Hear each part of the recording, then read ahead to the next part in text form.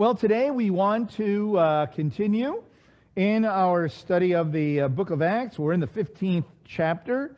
We were camped out here, and as we said last week, this is a pivotal chapter in the book of Acts. It's a pivotal chapter. It explains a lot of things about the congregations of the first century. It explains a lot about, it helps us, I think, in a lot of ways to understand what Paul was writing about in a lot of his letters. It gives us, I think, some real understanding. And so we said last time that it is actually at almost right in the middle of Acts. You know, if you add up, of course, I read this in a book. I didn't actually do this. If you add up all the words before chapter 15 and you add up all the words after chapter 15, it's almost exactly right in the center of what's in the book of Acts. It's also the last time we're going to hear from Peter. Isn't that kind of interesting? The last time here in Acts chapter 15. And also the thrust of the book changes a little bit. It really, after chapter 15, it really becomes pretty much about Paul and his travels and, and his speeches and so on. So that's also, rather interesting about it. The issue is that so many Gentiles, people from the nations, were becoming believers, right? That and this was something new and completely different, that questions arose about it. And so this takes place in Antioch. It begins, chapter 15 begins in Antioch. There's a congregation there, and it was an amazing thing that many, many people were coming to faith in Antioch, of both Jews and Gentiles. So some Pharisees from Jerusalem who came to faith in the Messiah they weren't asking a question, they basically came saying something, and it's in the beginning. It says, unless you are circumcised according to the custom of Moses, you cannot be saved. Okay, now, we said last time that this would have been a natural thing to think. This would have been a natural thing to say. And without repeating everything from last time, at this particular period of time, believing in Yeshua was a Jewish thing to do. And these congregations were really known as Jewish, Jewish places, we might say, even in these other cities. But very quickly, many Gentiles became believers, and the question became, well, what do we do? Is it the way it's always been? Do they just become proselytes of Israel? And this raised a lot of questions. Notice the terminology that's used, like in verse 2, and it says, and when Paul and Barnabas had great dissension and debate with them, they decided they better go to Jerusalem about this issue, that they could not decide it there in Antioch. But dissension and debate, you can only imagine the passions that would have been kindled, in that. So they come to Jerusalem, right? And so it gets repeated in verse 5. But certain ones of the sect of the Pharisees who had believed stood up, saying, it is necessary to circumcise them and to direct them to observe the law of Moses. They were not saying this to be troublemakers. They were saying this because this is what we do, And so then it says, and the apostles and the elders came together to look into the matter. And then you'll notice in verse 7, it says, again, we have the word debate, right? There had been much debate. And then, as we said last time, Peter gets up and talks about the situation with Cornelius and about how God had given him a vision. He had visitors, he had testimony. The Spirit of God spoke to his heart that he should go to the Gentiles and freely give them the good news of the Messiah. And then Paul and Barnabas chime in about their experiences as well of Gentiles coming to believe, and how wonderful this is, and how we don't want to hinder the work of God in any way, right? And so James hears all of this testimony, right? And then we read here in verse 13, it says, "And after they had stopped speaking, James answered, saying, 'Brethren, listen to me.'" And James was the authority at this period of time. He really was. He was the leader of the congregation at Jerusalem, and it is quite interesting that that everybody listened to James. He was really a very powerful person at this juncture in history.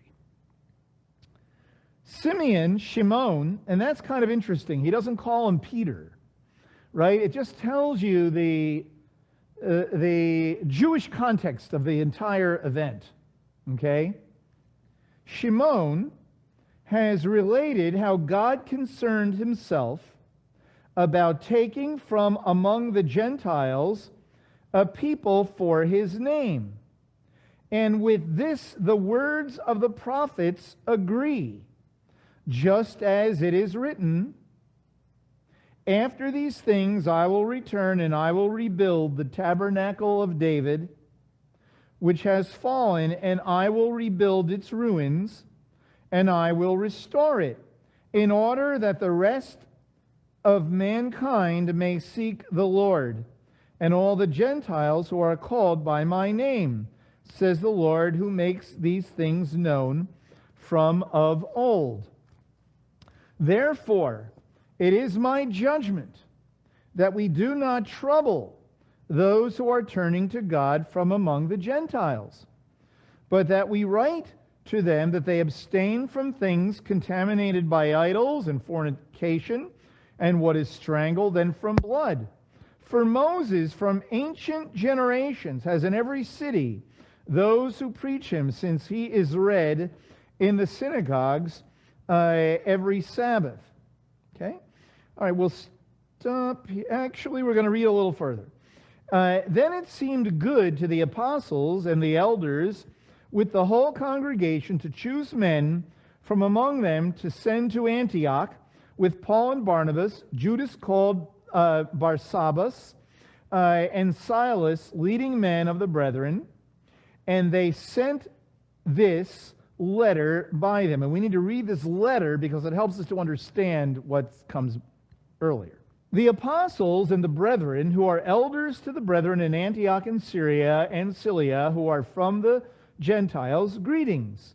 Since we have heard that some of our number, to whom we gave no instruction, have disturbed you with their words, unsettling your souls, it seemed good to us, having become of one mind, to select men to send to you with our beloved Barnabas and Paul, men who have risked their lives for the name of our Lord Yeshua the Messiah.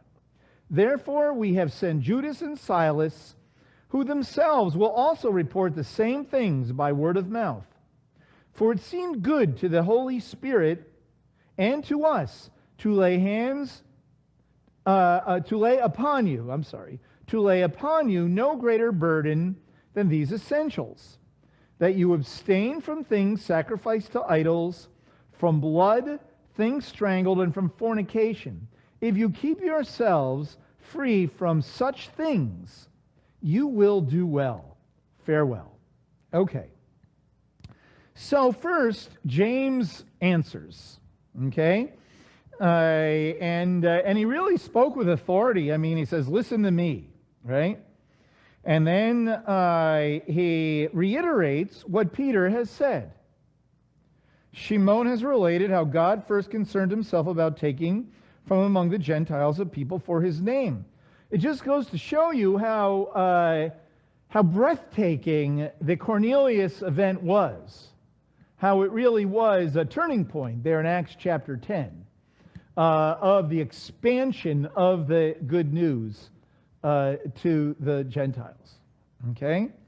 And then he says this, and with this, the words of the prophets agree. Now, this is kind of important because what he's basically saying is, with this, the Bible agrees. With this, the Tanakh agrees. Because he just uses the plural prophets. The prophets agree, right? Speaking of different prophets. And you can think about a variety of prophets. Like, for example, in Zechariah chapter 2. This is actually kind of important. In 2, verses 10 and 11, it says, "Sing for joy and be glad, O daughter of Zion. For behold, I am coming and I will dwell in your midst, declares the Lord. And many nations will join themselves to the Lord in that day and will become my people. Then I will dwell in your midst. I will dwell in your midst, and you will know that the Lord has sent me to you." And so there we see many nations will join themselves to the Lord, in that day. Okay, and become my people. Then in chapter 8, speaking of Zechariah, in verse 22, it says, "So many peoples and mighty nations will come to seek the Lord of hosts in Jerusalem and to entreat the favor of the Lord. In those days, 10 men from all the nations will grasp the garment of a Jew, saying, 'Let us go with you, for we have heard that God is with you.'" And then if you go back to, for example, Isaiah in chapter 2, we read these words. "Now it will come about in the last days that the mountain of the Lord will be established as a chief of the mountains, and it will be raised above the hills, and all the nations will stream to it. And many peoples will come and say, 'Come, let us go up to the mountain of the Lord.'" Right? And then there are other places. Just one last one. I mean, there's tons of them.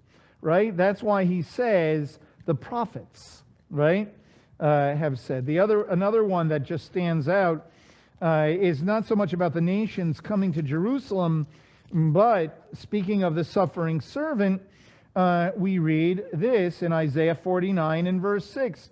"It is too small a thing that you should be my servant to raise up the tribes of Jacob and to restore the preserved ones of Israel. I will also make you a light of the nations, so that my salvation may reach to the ends of the earth." And I guess I'm going to read one more, and that's in Jeremiah chapter 12. It says here, beginning in verse 15, "And it will come about after that I have uprooted them, I will again have compassion on them, and I will bring them back, each one to his inheritance and each one to his land. Then it will come about that if they will really learn the ways of my people, to swear by my name, as the Lord lives, even as they taught my people to swear by Baal, then they will be built up in the midst of my people." And so clearly, there's lots and lots of verses, right, that talk about the inclusion of the nations. And so in Acts 15, when James says that this is in accordance with the prophets, it's really quite an important thing. He's saying, we get it. We get it. The hard part, as we've been saying, as we always say, and as we'll see again here, is we understand that, okay, the Gentiles can come in, but the mystery of the kingdom is is that there is this long period of time in the coming of the Messiah. In the two appearances, physical appearances in the coming of the Messiah. And the fact that the Olam Haba, the world to come, begins in the midst of this darkened world, and that the light, the invisible kingdom of God with Yeshua as king, is in the midst of this world. That's the part that, the hard part to figure out.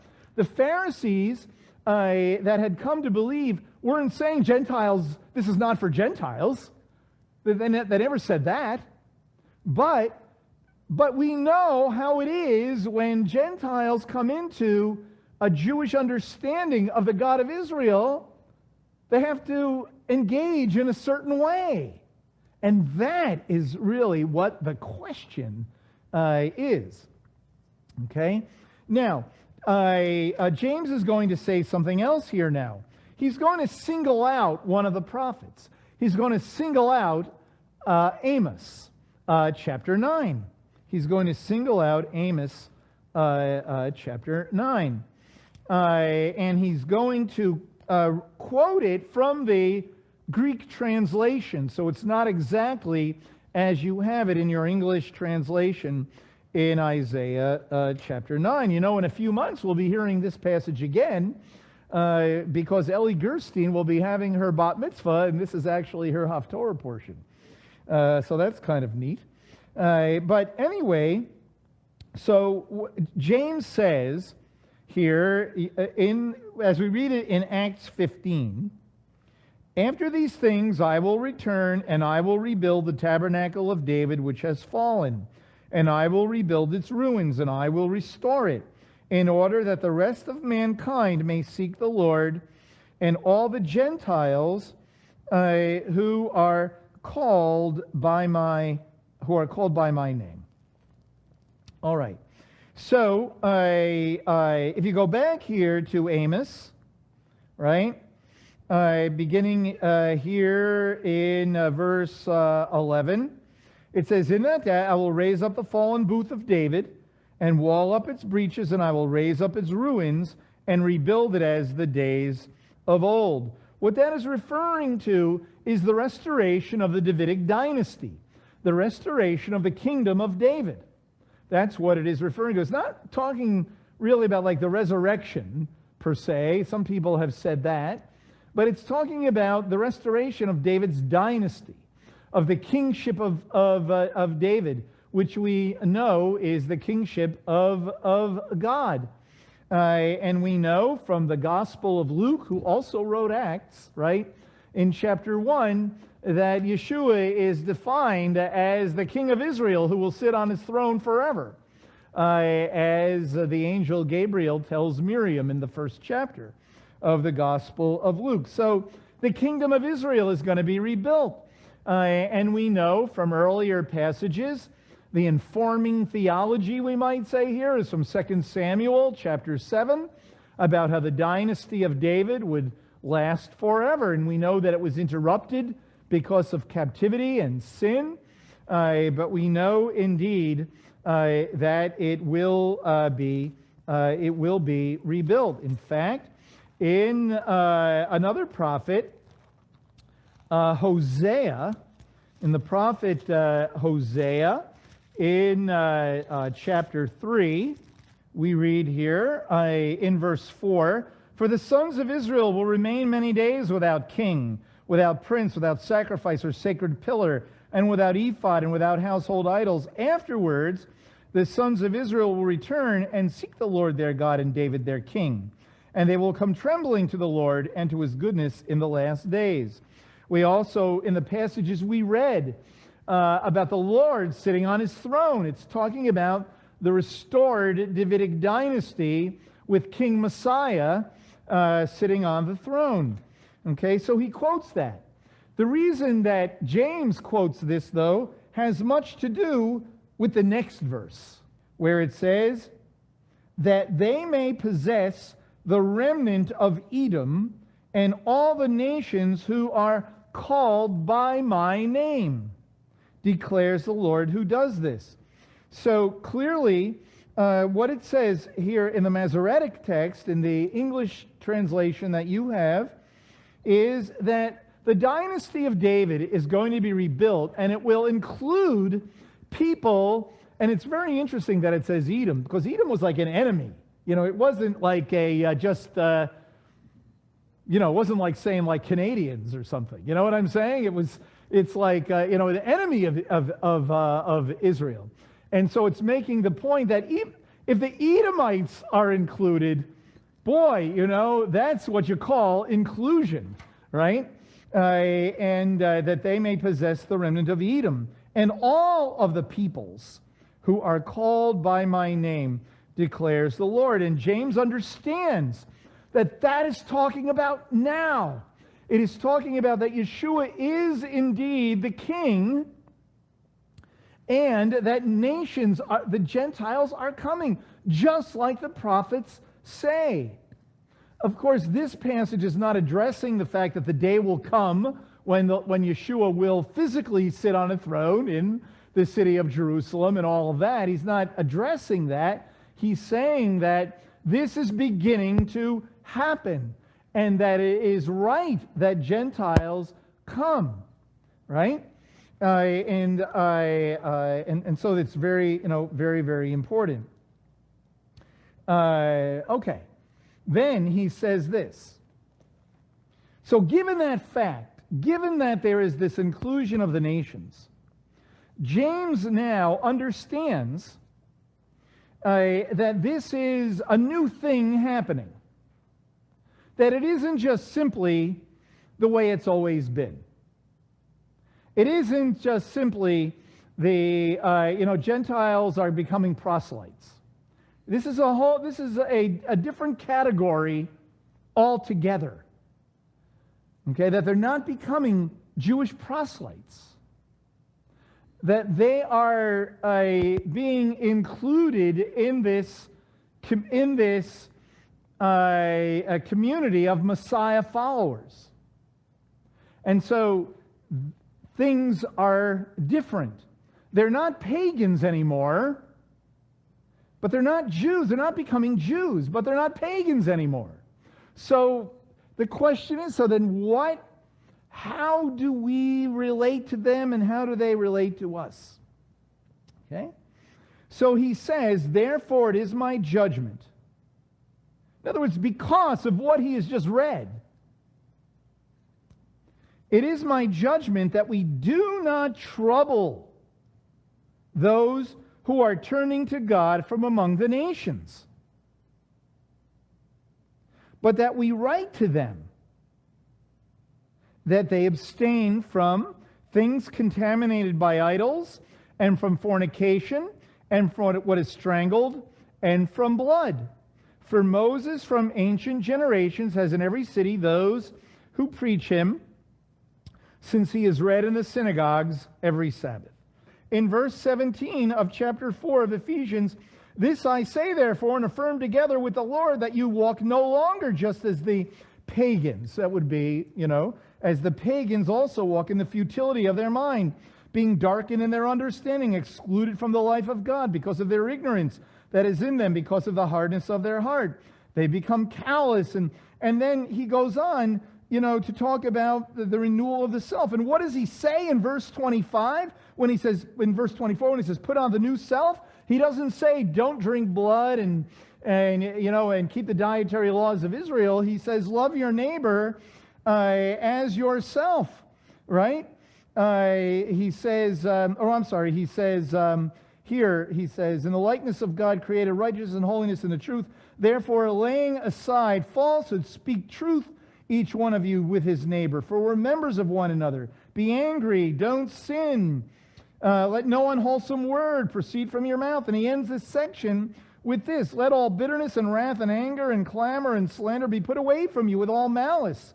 And be kind to one another, tenderhearted, forgiving each other, just as God and Messiah has forgiven you. Walk in love. So on and so forth. That's overwhelmingly what he talks about, right? And so I would suggest here in Acts chapter 15, what he's saying to these people who were no longer pagans, but not Jews, he's saying, don't engage in idolatrous practices. Okay, that's all we're going to, you have to quit those things. Because when he says, for Moses from ancient generations has in every city those who preach him, since he is read in the synagogue every Sabbath. And then when it says, then it seemed good to the apostles and the elders with the whole congregation. In other words, he's saying basically two things. He's saying idolatrous practices are wrong, period. Right? You don't want to do them. But clearly, you don't want to do anything that is going to damage the witness of the Messiah of Israel coming. Now, it could be inclusive of certain of the dietary laws, but I don't think that his main focus is table fellowship there in Acts 15. But it's your former pagans, don't practice pagan things, because that will just cause the Jewish community around you to understand this as a pagan belief. As a pagan belief.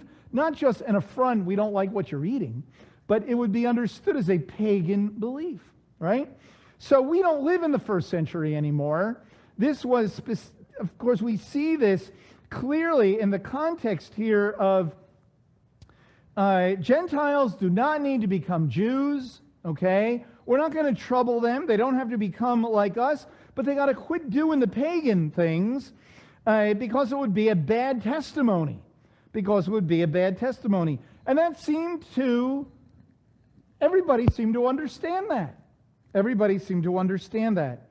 And then clearly in verse 29, when he says, you abstain from the sacrifice to idols and blood and strangling and from fornication. I would suggest they're sort of like all part of one thing. Four descriptions of one thing, not four isolated, like a list of four things, but that it is one thing. Don't live like pagans anymore. And it is kind of interesting in Leviticus 17 and 18, where in chapter 17 it talks about don't eat blood, and in chapter 18 it talks about fornication. What's interesting is that right in between that, in the beginning of chapter 18 of Leviticus, it says, don't live like the Egyptians where you come from, and don't be like the Canaanites where you're going. Live my way. Live a holy life. Right?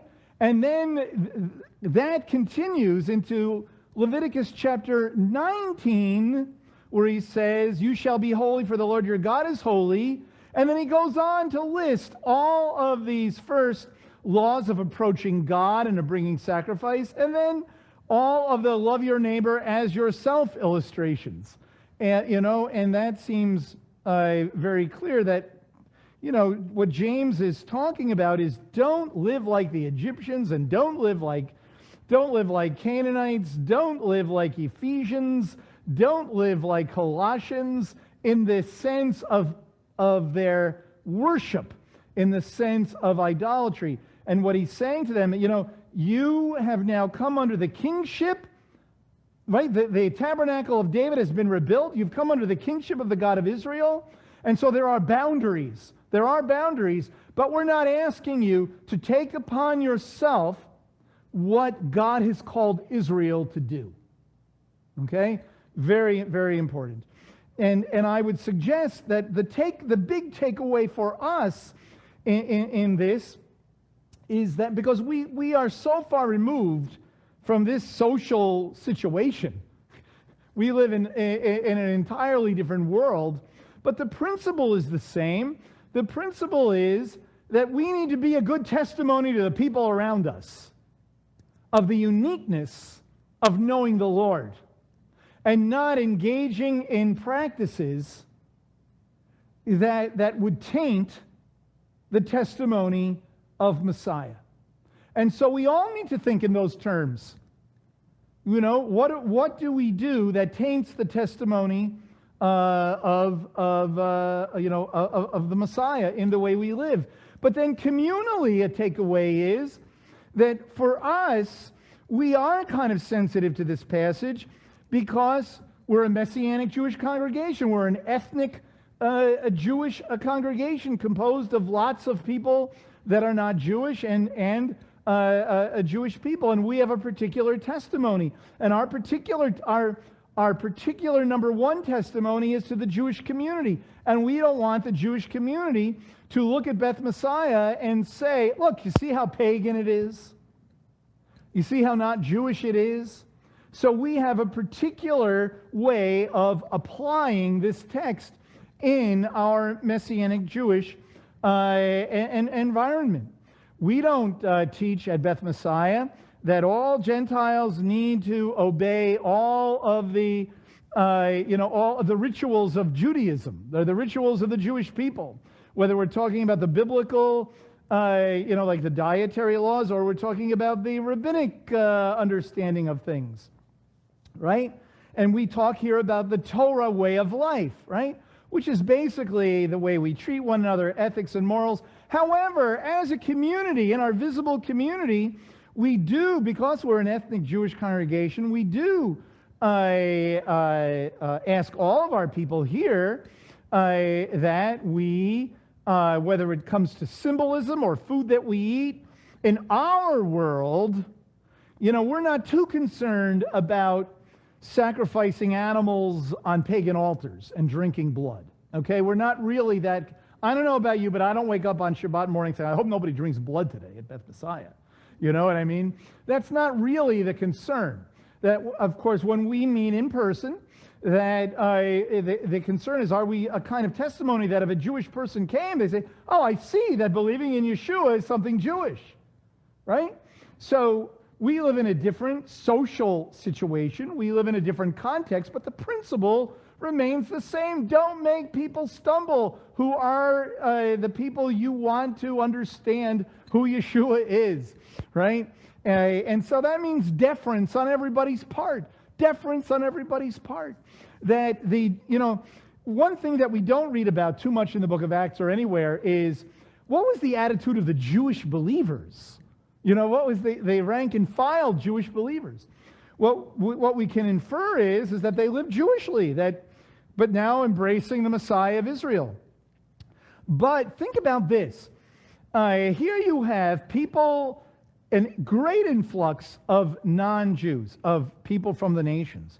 The Jewish believers had to show some real deference to them, saying to them, you don't have to do this, you don't have to do that, you don't have to do this, you don't have to do that. And by the same token, the people from the nations had to show deference to the Jewish Messiah followers as well, in getting along and in how they interacted with each other, and to make sure that no one treated anybody like a second-class citizen. That was Paul's issue with Peter when you read in the book of Galatians, right?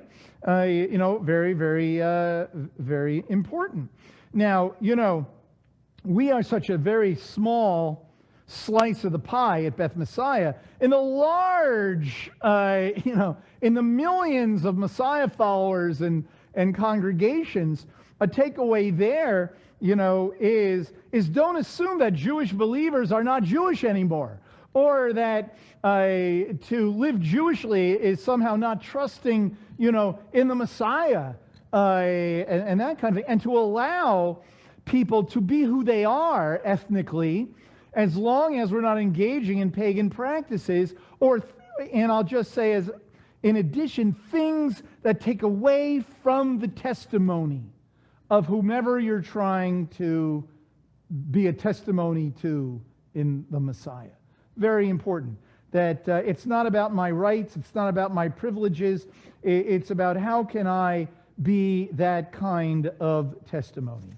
And that is what everybody, and that is what they understood, and that is what they communicated to these congregations. And so I think what we're going to do is I'm just going to stop here. And next time we're going to finish chapter 15 and then move right into chapter 16, because there's some other issues at the very end of chapter 15 that we need to learn. But I would say that one of the main takeaways for us is, boy, in the early days, in the congregations that were really thriving, there was a real concern that for the testimony, and clearly the testimony among Jews. That's why we read, in verse 21, for Moses from ancient generations has in every city those who preach him, since he is read in the synagogues every Sabbath. There was a real concern for that testimony, and a real concern that the Jewish believers don't lay upon Gentile believers what God has called, how God has called Israel to live. Yet at the same time, the people from the nations needed to live in such a way that certainly glorified God, no pagan practices, and served as a testimony to Israel. And just those last words of Paul in 1 Corinthians chapter 8, when he is indeed addressing the issue of food sacrificed to idols. He says there, we don't want to make anyone stumble. Take care lest this liberty of yours somehow becomes a stumbling block to the weak. And so let us be people who are of the same mind, as it says in Philippians chapter 2, when he says, if therefore there is any encouragement in Messiah, if there is any consolation of love, if there is any fellowship of the Spirit, if any affection and compassion, make my joy complete by being of the same mind, maintaining the same love, united in spirit, intent on one purpose. Do nothing from selfishness or empty conceit, but with humility of mind let each of you regard one another as more important than himself. Do not merely look out for your own personal interests, but also for the interests of others. And it seems that is what James was striving for, really, at the same time as saying to these people, don't engage in things that are not godly. But the real motivation was deference toward one another, that we don't trouble those who are turning to God from among the Gentiles. So let's pray. Lord God, I just pray, God, that we would have that same kind of attitude as we do, Lord, toward one another. God, that I'm sure from the point of view of those new Gentile believers, they most likely did not view what they were doing as something horrible and bad. It's just how they approached, how they did worship, or how they lived their lives. But here, God, coming under the kingship of Israel, especially in those days, and in the makeup of these congregations, and in that context, the great concern about being a good testimony to those who are hearing Moses preached every week. And God, I pray that we would have that same kind of, show that same kind of deference and concern in our community where Moses is being preached every week. Lord, that we would be a good testimony. Perhaps not so much in having to tell ourselves not to engage in pagan practices, but not to publicly, of course, as a community, engage in things that would be viewed by the Jewish community as something very foreign and pagan and not of you. We so much want to be the right kind of testimony to our people, that Yeshua is indeed the Messiah of Israel. And God, we thank you as we read this narrative of how our forefathers of the faith dealt with concerns. Thank you for the due process. Thank you that they took it to Jerusalem. Thank you that they listened to the authority. Thank you that they listened to what James had to say. And that they were able to rejoice and move forward from there. And so, God, we thank you that they didn't split apart. We thank you that they remained one together. And we thank you for all of it in Messiah's name. Amen.